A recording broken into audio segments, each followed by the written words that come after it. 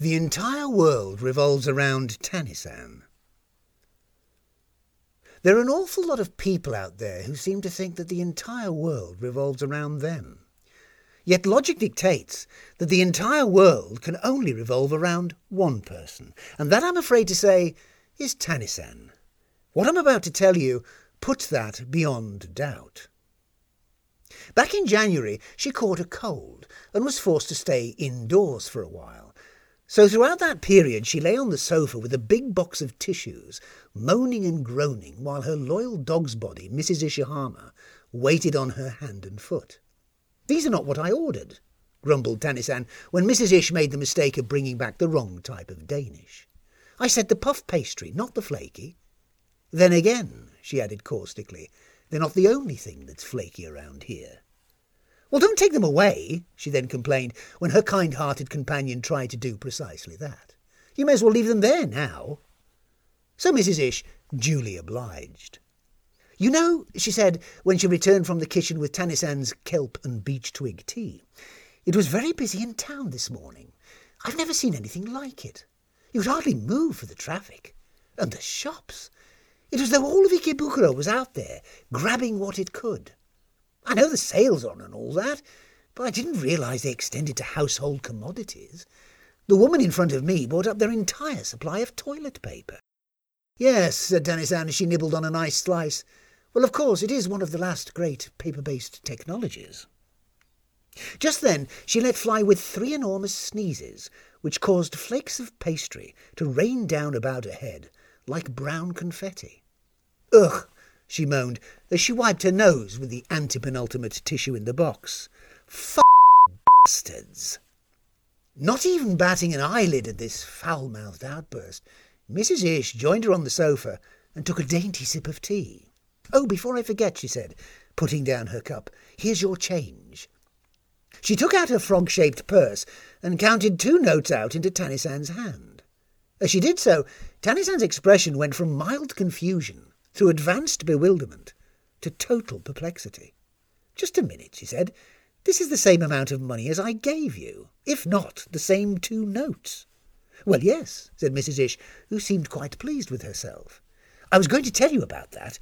There was no charge for the pastries or the cough mixture. They were both completely free." "Free?" echoed Tannisan, who was momentarily distracted by some flakes of pastry that had settled in her fringe. "Yes," grinned Mrs. Ish.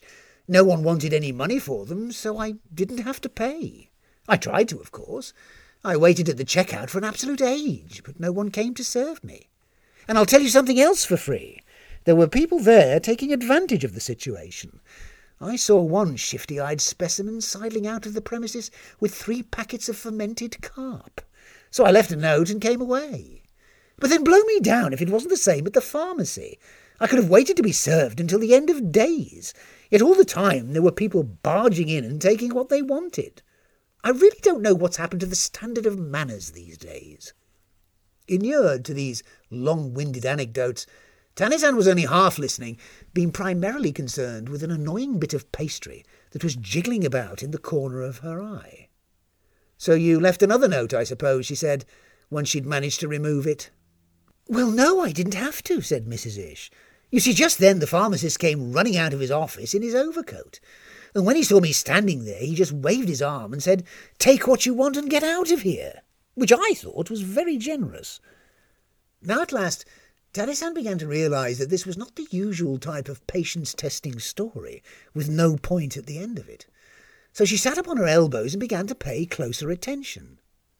"And to what do you ascribe this unprecedented generosity?" she inquired.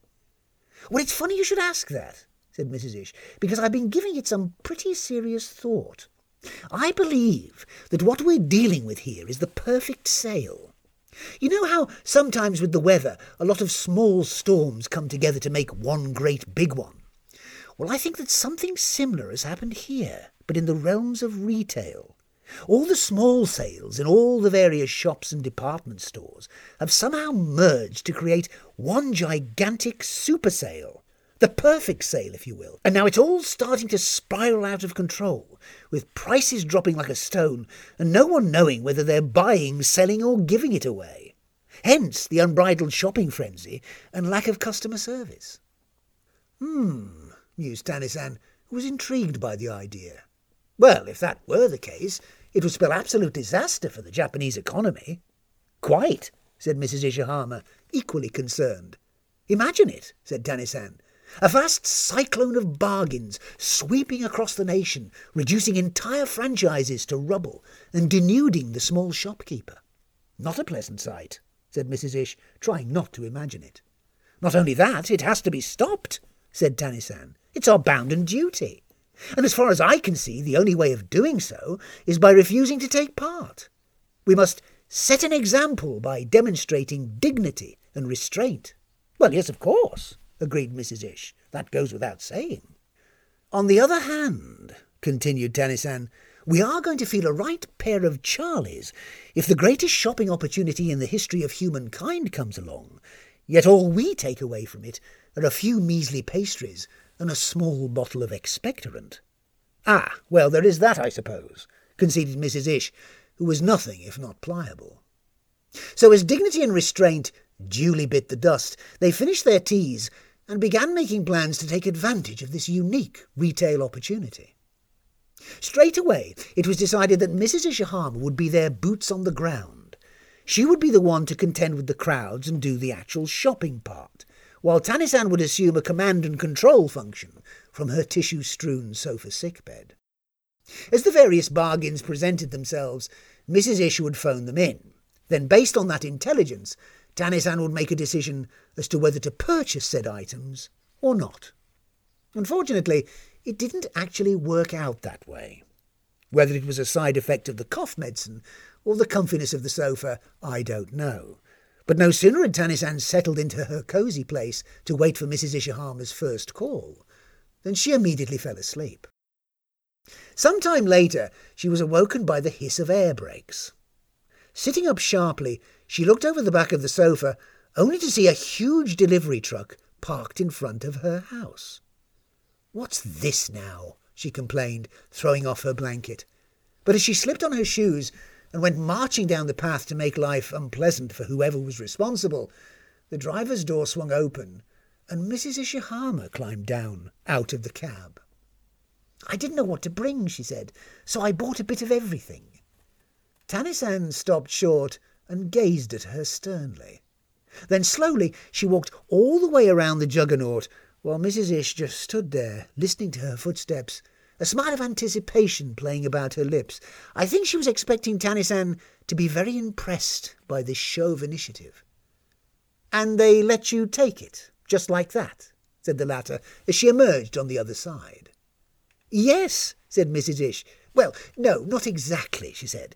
"The thing is, it had been driven into the display window of the Seibu department store and left there with the doors open. So I went inside to ask about the price, but there was no one around, so I left a note and took it." Tanne-san frowned. "What do you mean there was no one around?" she said. "When you came back from town this morning, you said that it was the busiest you'd ever seen it." "Well, it was," said Mrs. Ishihama, a little put off by Tanne-san's lack of wide-eyed admiration. "But when I went back again, they'd all gone. Poof, vanished. Downtown Ikebukuro was as devoid of citizens as Ueno Zoo Elephant House after the hungry herd of jumbos has consumed an entire lorry-load of Brussels sprouts. I think what's happened is that the customers have bought everything that it's possible to buy, and the department stores have sold everything that it's possible to sell, so they've all packed up and gone home early." This could never happen, as Tanne-san well knew. There was no such thing as finite resources. Shopping was eternal. So she turned her attention to her immediate surroundings to see for herself what was going on. As it transpired, Mrs. Ishihama was right in one respect. The entire neighbourhood was deserted. Indeed, there was some evidence to suggest a hasty exodus, for many of her neighbours had left doors and windows open, while old Mrs. Uya's walking frame was lying on its side in the middle of the street.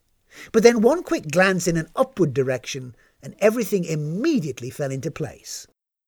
"Of course," said Tanne-san with a sigh. She shot her dim friend a dirty look and pointed to the sky. A gigantic flying saucer, grey, ominous, and over a kilometre from side to side, was parked directly above their heads. It was plainly obvious to Tannisan what had happened. Mrs. Ish had mistaken panic and looting for the perfect sale, and all because she simply hadn't thought to look up. As for the extraterrestrials themselves, they'd obviously taken advantage of Tannisan's temporary indisposition to launch an attack on planet Earth. There could be no doubt that this was their intention, for just then a forbidding-looking ray-gun thing popped out from the underside of the alien craft as it began to descend over suburban Ikebukuro, albeit tentatively. Nonetheless, Tannisan stood her ground. "Don't even think about it," she snapped. The great dark ship hovered indecisively for a moment. Then all at once there was a deep hum, and it began to rise. It shot up into the sky and disappeared, choosing flight over fight, just like the gigantic radioactive lizard that she'd had to shoo back into the sea the year before, tidying up other people's messes as usual. I suppose you might call it the downside of her pivotal role, not only as far as the world was concerned, but now, it seemed, the entire universe.